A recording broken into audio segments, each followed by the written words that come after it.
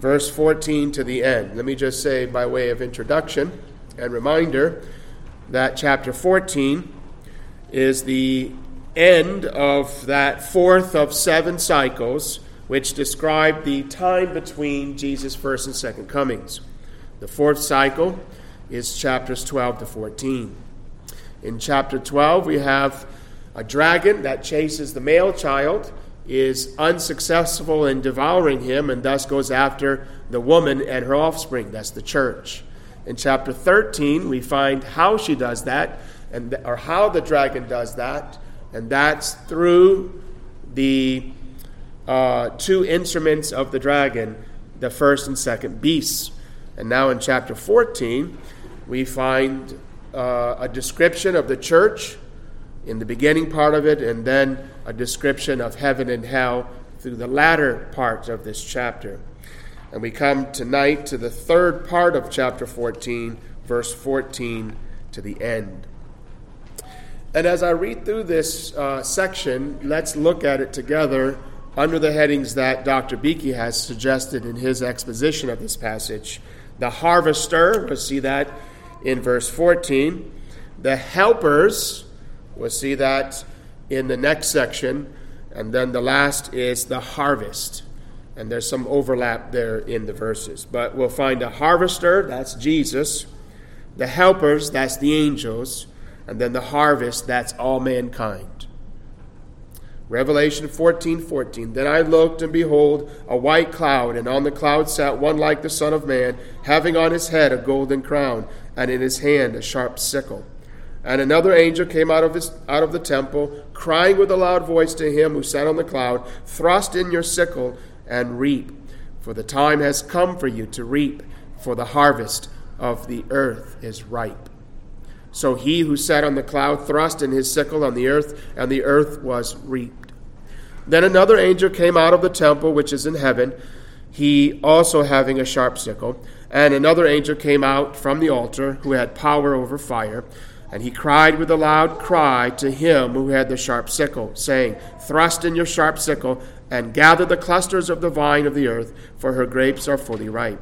So the angel thrust his sickle into the earth, and gathered the vine of the earth, and threw it into the great winepress of the wrath of God. And the winepress was trampled outside the city, and blood came up out of the winepress, up to the horses' bridles, for 1,600 furlongs. Joel Beeke said this in his introduction to this passage. Revelation 14, verses 14 to 20, is the final scene in the fourth cycle of visions. It's a close-up description of what will happen at the end of time when Christ comes again from heaven to judge the living and the dead. It describes the final day as a great harvest, wherein Christ will return as the reaper to reap his reward. And as I've suggested, I think the best way to look at it, or one good way to look at it, is the outline suggested by Dr. Beeke. And the first of those 3 heads is the harvester, verse 14. Then I looked, and behold, a white cloud, and on the cloud sat one like the Son of Man, having on his head a golden crown, and in his hand a sharp sickle. Now, I trust, brethren, that it's rather evident that this is a description of Jesus himself. In fact, it's borrowed from, as we've seen over and again, Daniel 7, verse 13. I was watching in the night visions, and behold, one like the Son of Man coming with the clouds of heaven. Verse 14 adds 2 things: a golden crown on his head and a sharp sickle in his hand. Now, these might seem odd combinations. Most kings have a scepter in their hands, not a sharp sickle. A sickle, of course, being an instrument or tool used to cut crops. Now, the golden crown is actually a golden wreath. There's 2 Greek words that's typically translated crown. The one refers to a diadem and royalty, the other one to a wreath and victory. Now, Jesus wears both. He is royalty, but he's also a victor. And this is really the imagery that's here in our text. Robert Mount said, the golden wreath designates the Messiah as one who has conquered and thereby won the right to act in judgment. He's described here as a victor. The sharp sickle is the instrument of harvest and portrays the Son of Man prepared to reap the harvest of earth in righteous retribution. Now he's said to be on a white cloud, and on the cloud sat one like the Son of Man. Now, clouds in the Bible, through the Old Testament and the New Testament, are often attached to Jesus' second coming. And it really underscores his divine glory and grandeur. In fact, Dr. Beeke has a very helpful little section, I won't read all of it, where he gives a little brief biblical theology of clouds. Let me just read a little bit as a sample. This cloud is the same cloud that filled the temple in the days of Solomon. It's the same cloud that people saw leaving the temple when the glory departed Israel. It's the cloud that enveloped Christ at the Mount of Transfiguration. It's the cloud into which he was received when he ascended from the Mount of Olives. It's the Shekinah cloud, the cloud of God's glory. Then he goes on to say, this cloud then is his royal chariot. Christ is coming again, and he's coming with all the power and glory of God. This is the idea here. When Christ comes back, he's going to come back glorious. That's the idea. He is not coming as the humble carpenter, despised and rejected of men, but seated on a cloud of glory, vested with all the power and insignia of his high office as the one ordained of God to be the judge of the quick and dead. That is what John here sees. And so we have a glorious description of Christ coming back as the Son of Man and the victorious one and the judge of heaven and earth. He's the harvester or the reaper. Notice, secondly, the helpers. The helpers of the harvester are angels, and there's at least 3 angels mentioned in this passage in verse 15, 17, and 18. Throughout the Gospels, you might know, our Savior made constant reference to the angels assisting him when he returns to earth. And let me, for example, just very quickly take you through Matthew's Gospel and just show you just 4 or 5 places where you have this. Start with me in chapter 13.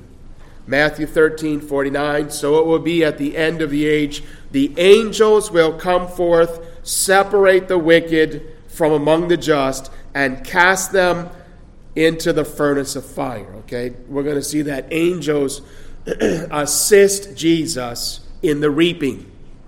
Right? That's why I've called them the helpers to the reaper or to the harvester. Or else, go a little bit further, chapter 16, verse 27. For the Son of Man will come in the glory of his Father. See, that's the idea of the cloud. And with his angels. And then he will reward each according to his works. And then a little bit further, chapter 24, verse 31. Then verse 31, and he will send his angels with the great sound of a trumpet, and they will gather together his elect from the 4 winds, from the one end of heaven to the other. Now just keep in mind, I didn't point this out, but in some of the texts we've already read, we see that the angels assist the reaper, the harvester, Christ, both with regards to the just and the unjust. Right? Here they're described as gathering the elect. We're going to see that that's found back in Revelation 14. As well as the non-elect, saved and unsaved, right? Just one more example, chapter 25 and 31. When the Son of Man comes in his glory, that is on the clouds, and all the holy angels with him, then he will sit on the throne of his glory. And then you have him separating in verse 32, and he will separate them one from another as a shepherd divides his sheep from the goats. And then it goes on to describe the sheep and the goats. And we're going to see that that's the order when Christ comes back. He first of all snatches up his sheep, his elect, and then he burns the rest, or he judges the rest. That's the order of Revelation 14. We're going to see he comes and he harvests his people, and then he tramples upon his enemies. That's the order everywhere in the Bible, brethren, and it's the order in Revelation 14. And so we find that the angels are the assisters or the helpers to Christ. The first came from the temple and speaks to Christ. The second came from the temple with a sharp sickle. And the third came out of the altar, which was in the temple, and also has a sharp sickle. And so Christ has a sharp sickle, and the angels have sharp sickles. And the reason being is that they are helpers of Christ. Okay, so Christ is the reaper. He's the harvester. They're merely the helpers.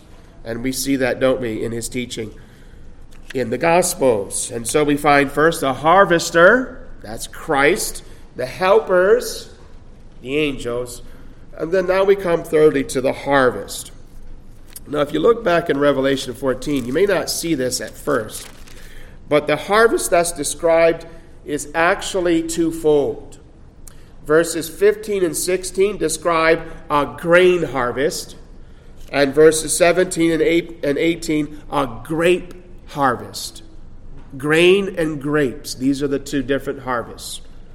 Now, admittedly, this isn't as clear in our English text.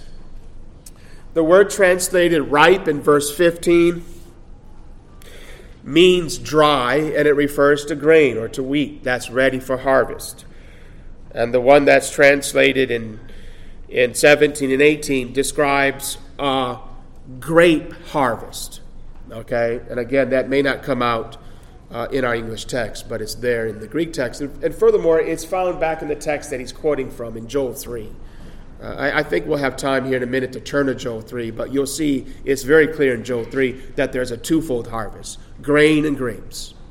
Grain and grapes. Now, the grain is the elect, and the grapes, the non-elect. Now, we didn't read all of the passage that I turned you to. I just read a little part of those texts in the Gospels. But if we would have read those texts more fully, you would see, and I think you know, that that's the order. That Jesus comes back, he snatches up his bride or his harvest, and then he burns the chaff or he tramples upon the grapes. He comes and he snatches up his people from the earth, and then he destroys it, right? And then he comes back to the earth with his beloved people. So the order is always first the elect. He gathers the elect into his barn, into his barns as his harvest, and then he tramples the grapes outside the city gates. Okay, we're going to see those in turn. The first harvest, the grain harvest, concerns believers. Just keep this in mind, because it may get a little confusing here in a moment. The first harvest, the grain harvest in 15 and 16, concerns believers. And the second, in 17 and following, the grape harvest, and that's unbelievers. Okay? Now let's go through them in turn, and I'll show you some of that now. And first, the harvest of grain. The harvest of grain. Earlier in verse 4, God's people were described as the first fruits to God and to the Lamb. And now John picks back up that imagery. We're the first fruits. We're the harvest. Here in verses 15 and 16, they're again described as a harvest that's reaped at Christ's second coming. Verse 16, so he who sat on the cloud thrust in his sickle on the earth, and the earth was reaped.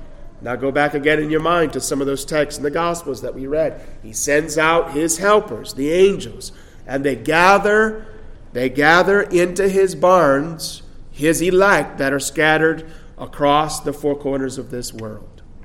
This is the harvest. Now, admittedly, here it doesn't sound all that exciting. It just simply says, He comes, he's sitting on a cloud, and he thrusts, verse 16, in his sickle on the earth, and the earth was reaped. But just let your mind go a little bit and be filled with the rest of the Scriptures. This is a glorious harvest, brethren. This is the one who planted the harvest, and now he's going to reap it. He planted us in the soil of his grace, right? He took us out of the field, and he planted us by his grace in his field, and there in that field we grew and we bore fruit. And now all of God's people, the last elect, is saved, and the harvest has come. And Christ comes down to earth, glorious as the harvester, as the reaper, to reap his reward. Brethren, it's the same. This harvest is one and the same with the 144,000 mentioned back in verse 1. The last elect sinner has been saved. The harvest of God's people is complete. And so Christ comes back when the last sinner is saved, or when his harvest is ready. And then, but the emphasis here is more on, isn't it, the harvest of grapes. Now, you might know grapes grow in clusters, which are cut down by a sharp sickle. And these clusters of grapes that are cut down by the sharp sickle are illustrative of the unsaved. They're symbolic of the unsaved. That they are fully ripe means they're fully ready for judgment. Their sin is complete. Their judgment now has come. The last elect has been saved. Christ's harvest is ready. It's ripe, or it's dry. It's ready for harvest. And the grapes too are fully ripe, and they too are ready for harvest. Now, that they're fully ripe simply means they're fully ready for judgment. Verse 19, so the angel thrust his sickle into the earth and gathered the vine of the earth and threw it into the great winepress of the wrath of God. Now, ordinarily, clusters of grapes were cut from the vines and thrown into a winepress to be trampled and crushed. In this case, because we're talking about sinners, not grapes, they are trampled in the winepress of God's wrath. We're told this is outside the city, which refers to the city of Jerusalem, the place of God's gracious presence. Again, this is figurative language. Here the city is a reference to God's people. It's a reference to heaven. And the wicked are trampled outside the gates. That simply means, brethren, that they don't go to heaven. Now, John picks up on this imagery in a few places. Let me turn you there very quickly, and then go back to the source of the imagery in Joel 2. Look at the last few chapters of Revelation. Chapter 21, verse 27, where you find the same thing said just differently. And they shall bring the glory, verse 26, and the honor of the nations into it. What's the it? It's the city, the New Jerusalem. Verse 27, but there shall by no means enter it anything that defiles or causes an abomination or a lie, but only those who are written in the Lamb's book of life. So here the wicked are banished from the city. There's no more wickedness in this city. This city is the new heavens and the new earth, right? This is heaven. And only those who are saved are inside of it, and the wicked are outside of it. There shall by no means enter it anything that defiles. Now in chapter 14, it's not so much that they're banished, but that they're trodden, right? They're grapes. But nevertheless, the imagery is the same. Or the teaching is the same, though the imagery is a little different. And then in the next chapter, verse 14, blessed are those who do his commandments, that they may have the right to the tree of life and may enter through the gates into the city. Brethren, this is just beautiful imagery to say that this is that this city is only for those who are Christians. those who do his commandments. They don't go there because they do his commandments, but they don't go there without doing his commandments. They go there because Jesus did the commandments, and he gives us grace, and not perfectly, but sincerely do likewise. And then he blends together imageries. There's the city, but then he also likens it to paradise recovered or restored, because there's a tree of life. Remember when man was banished because of his sin from the garden? Well, it's in Jesus that we have access back into the garden. And that garden here is, the imagery of the garden is here overlap with the imagery of the city, and that's verse 15. But outside are dogs, it is outside the city, and sorcerers, and sexually immoral, and murderers, and idolaters, and whoever loves and practices a lie. So we find back in chapter 14 that the grapes are trodden, verse 20, trampled outside the city. Trampled outside the city. This simply means that they don't go to heaven, but hell. Now, let me quickly just turn you back to the text where a lot of this imagery is taken, and that's Joel 3. Joel chapter 3. If you find Hosea, Joel's the next book, chapter 3. And for the sake of time, we'll just break in at verse 12. Let the nation be wakened and come up to the valley of Jehoshaphat. For there I will sit to judge all the surrounding nations. Okay, the context here is judgment, but we're going to see the judgment is twofold. There's judgment upon the wicked and the righteous. Put in the sickle, for the harvest is ripe. That's talking about a grain harvest. Come, go down, for the winepress is full. The vats overflow, for their wickedness is great. That's a grape harvest. This is where John gets that kind of dual imagery, right? And then verse 14, multitudes in the valley of decision. For the day of the Lord is near in the valley of decision. By the way, this is not an evangelistic appeal to make a decision for Jesus. This is God's decision in judging the world. Okay, God is the one that makes the decision here, not sinners. The sun and moon will go dark, and the stars will diminish their brightness. The Lord will roar from Zion. See, now notice the city.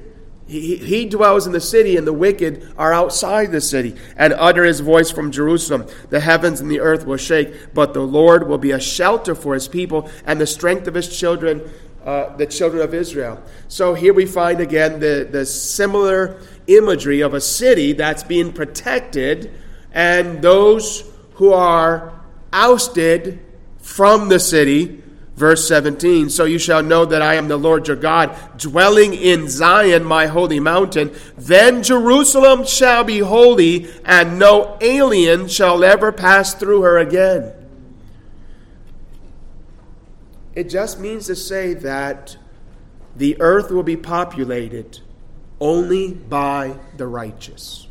Now the earth is populated by the righteous and the unrighteous. To use the imagery of the Gospels, the harvest, there's the wheat and the chaff, right? The wheat and the chaff. But the wheat's going to be gathered into the barns, and what happens to the chaff? It's burned or trampled or ousted from the city, banished from God, outside the city, outside of the presence of his grace and his mercy. Remember we saw this, I think, some time ago. I can't remember in what connection. That hell is described variously. I think it was last Wednesday I said this. Sometimes it's described as being separated from God. Hell is described like that in the Bible.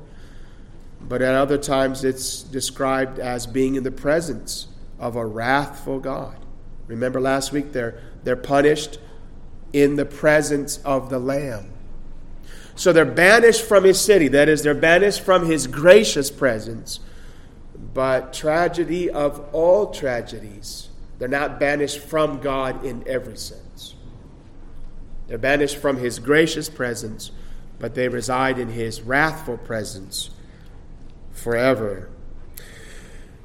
So we go back to Revelation 14 in verse 20.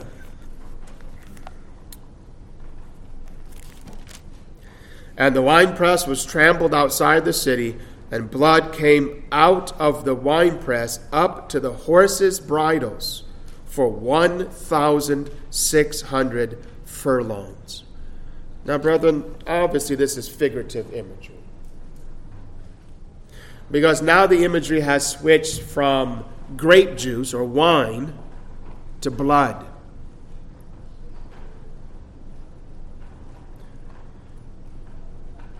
And there's so much blood that it makes up approximately a 200-mile lake that's several feet deep, enough that a horse can swim in it. Now that's a lot of blood. And it's figurative imagery or language. And it just underscores the nature, the devastating, terrible nature of the judgments of God upon the wicked. It doesn't mean that he literally stomps on them. I don't believe that's... But he does punish them and punishes them justly. And so we find that the coming of our Savior will be in glory, and it will concern both the righteous and the unrighteous. The righteous are likened to the harvest of grain, and the unrighteous to the harvest of grapes. Now that brings me then to summarize the text with a couple observations, 3 in fact. And notice the first. The day of judgment is a vindication. The day of judgment is a vindication. Both the harvest of the righteous and the trampling of the wicked are in fulfillment to the petitions of the saints. Now you might ask the question, and it will be a good one, where are the petitions of the saints in this text? And I suggest to you that they're illustrated or represented in the petitions of the angels. If you notice, both with regards to the harvest of the righteous and the wicked, both the harvest of the righteous and the wicked are in fulfillment to the prayers or petitions of the angels. In fact, that's why some commentators, a few at least, disbelieve that the harvester or the reaper in verse 14 is Jesus. Because they say, wait a minute, this doesn't make sense. Why would Jesus be told what to do by the angels? Because the angels are telling him that it's time for the harvest. Verse 15, one angel came out of the temple crying with a loud voice to him who sat on the cloud. Brethren, the him who sat on the cloud is Jesus. But watch what the angel says. Thrust in your sickle and reap, for the time has come. Now that's what I suggest is the harvest of the righteous, but you have the same thing with regards to the harvest of the wicked in 18. Another angel came out from the altar who had power over fire, and he cried with a loud voice to him who had the sharp sickle, saying, thrust in your sharp sickle and gather the clusters of the vine of the earth, for her grapes are fully ripe. Well, the fact that the angels are coming from the altar means, one, that they're in the very immediate presence of God, and to remember that's where our prayers go, according to different verses previously seen in the Revelation, and that's where the perfected saints are before the altar. And guess what the perfected saints before the altar are doing? They're praising and they're praying. They're praising the Lamb that's worthy. And you know what they're praying? Well, they're praying the same thing, the exact same thing that these angels petitioned the one on the cloud to do. Revelation 6:10, and they cried with a loud voice. If you take Revelation 6:10 and compare it to Revelation 14, 15, and 18, you're going to find out that these are basically the same petitions. And Revelation 6:10 is talking about Christians who've died in Jesus, and they're now before the throne. And they cried with a loud voice, saying, what is it that they're going to say in part? What are they saying in part right now in heaven? How long, O Lord, holy and true, until you judge and avenge our blood on those who dwell on this earth? They're asking Christ to come back and to harvest his elect and to trample his enemies. They're asking Christ to do the very same things that the angels are asking him to do in Revelation 14. Now, brethren, it's very difficult for us to enter into this prayer because we're very far from perfect as they are. But stop and think for a second. This prayer in Revelation 6:10 is uttered by perfect saints. Perfectly holy saints. Perfectly holy saints long for Jesus to come back and vindicate them. And it's not so much about them being vindicated, though that's how it's put, but it's in their vindication Jesus is vindicated. And so they long for Jesus to come back as the reaper and to harvest his elect. I mean, I have to be honest. A part of me would say, I can pray that. Lord Jesus, come back and harvest your elect. Deliver them from their enemies, from their suffering, from their hardships. But brethren, that's not all they prayed. And trample your enemies. That's what they prayed for. And it's when we really enter into the Spirit of Christ and we think rightly, we can then, in some sense or another, pray similar prayers. These are the prayers that our brethren pray before the throne even now. That Jesus would come back as the reaper, as the harvester, and harvest his elect and trample his enemies. First of all, the day of judgment is a vindication. Secondly, it's a motivation. By this I mean it's a motivation for Christians and non-Christians. It ought to be a motivation for all of us tonight. All of history is heading toward a day. Now, I'm trying to think.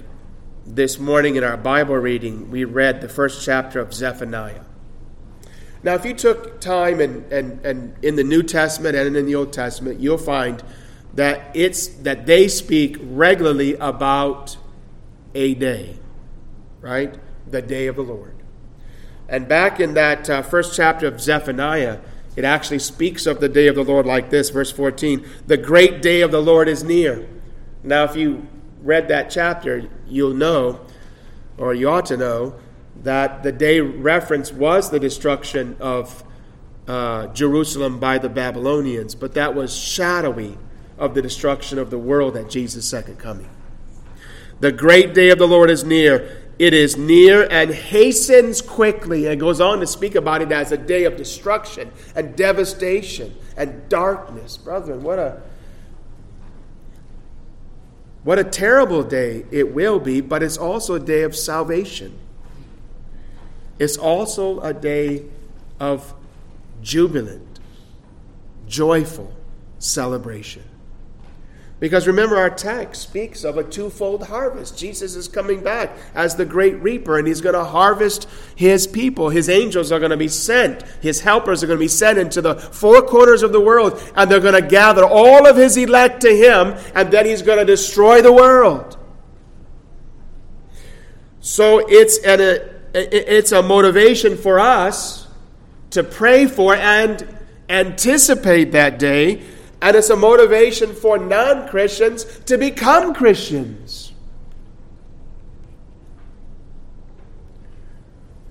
This is a single day that will be both terrible for God's enemies and glorious for his people.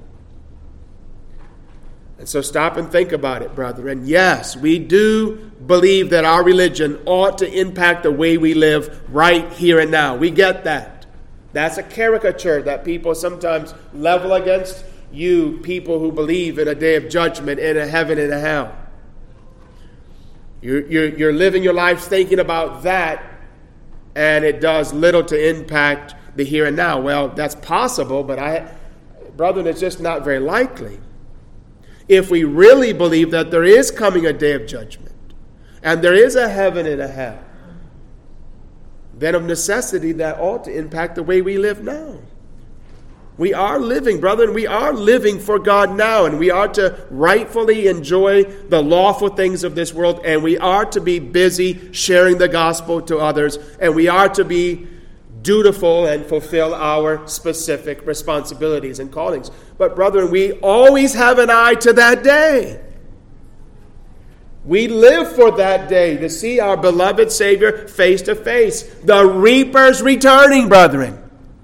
The reaper's returning, and we're anticipating it, and we're longing and loving that day. And for those of us tonight who aren't Christians, what a motivation for us to consider that this isn't that day yet. This isn't the day of judgment. But what day does the Bible call this? The day of salvation. Brethren, there's a sense in which there's 2 days. There's the day of salvation, which is now up until Jesus' second coming, and then there's that day. And this day will go until that day comes. And until that day comes, this day is a day of salvation. And that's in part why we're here tonight. That's in part why you're here tonight, sinner friend. Because God brought you here to hear that this is the day of salvation. And He has in Christ provided a way for sinners to be reconciled to Him.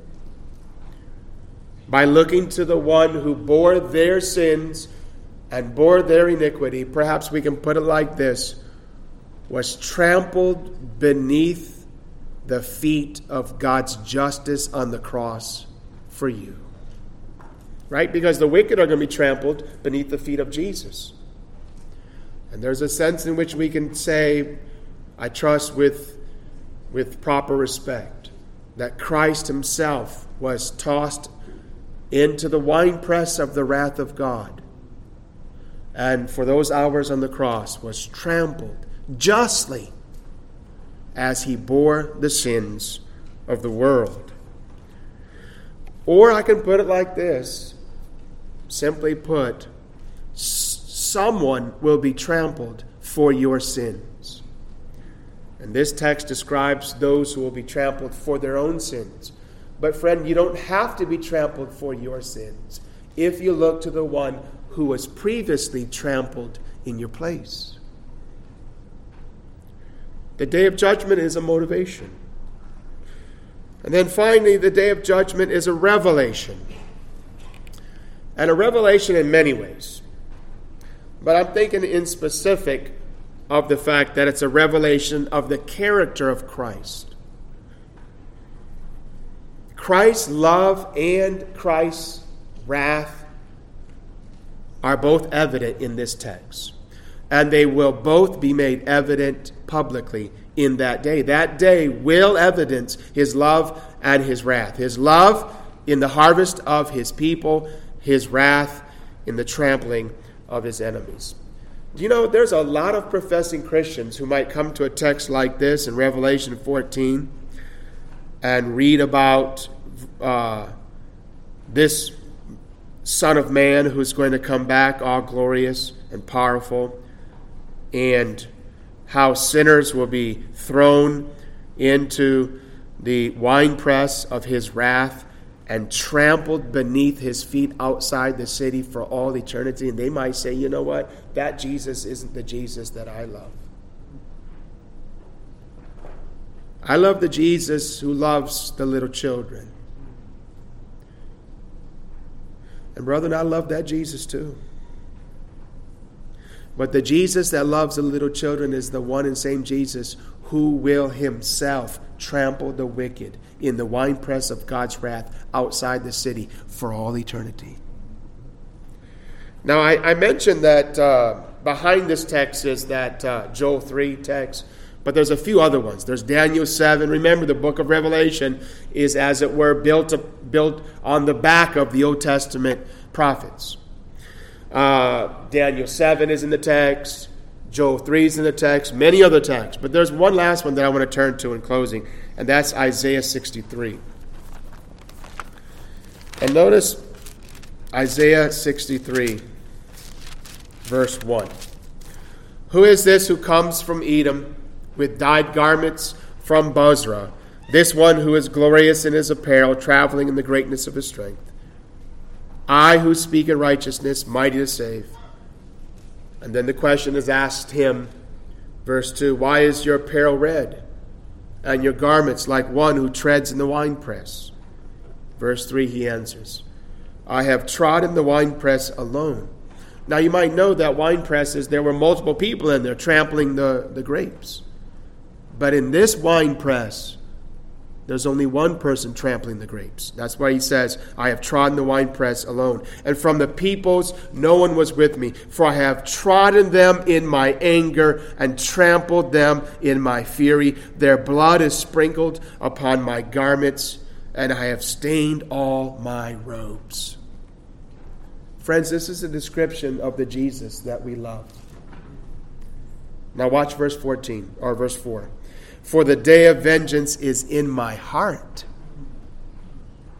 and the year of my redeemed has come. See, there's two harvests. Now here the wicked is put before the righteous, but they're both here. When he comes back, he will destroy his enemies. He will trample his enemies alone. And yet he will redeem his beloved bride. There's the harvest of the grain and the harvest of the grapes. Look at verse 5. I looked, but there was no one to help, and I wondered, and there was no one to uphold. Therefore my own arm brought salvation for me, and my own fury it sustained me. I have trodden down the peoples, verse 6, in my anger. Now watch what's going to happen. We're going to see that John, remember last week John spoke of the wicked as drinking the wine of his indignation, right? That was last week. Now watch how they're blended together. I have trodden down the peoples in my anger, made them drunk in my fury, and brought down their strength to the earth.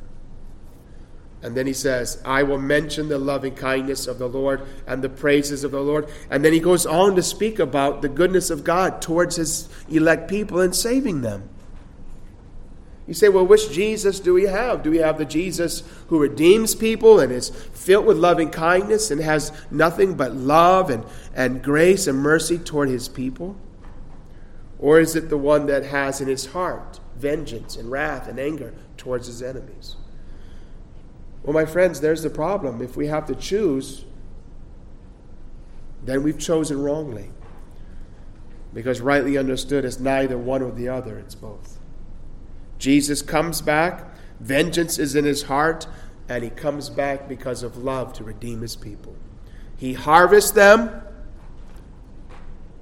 he gathers them to himself, and then he also tramples his enemies beneath his feet, alone, outside the city, for all eternity. He's the light for the city. We would have seen that back in chapter 21, a little earlier. It said that this city has no need for a light because the Lamb is its light. He's illuminating heaven, the city, for all eternity. And at the very same time, he's trampling his enemies beneath his feet, outside the city gates. And thus the day of judgment is a day of vindication. It's a motivation, and it's also a revelation of the loving and just character of Jesus Christ, our Lord. Well, with that, we'll have to close and transition to our hymn and then our time of prayer. So let's stand together and sing hymn 241.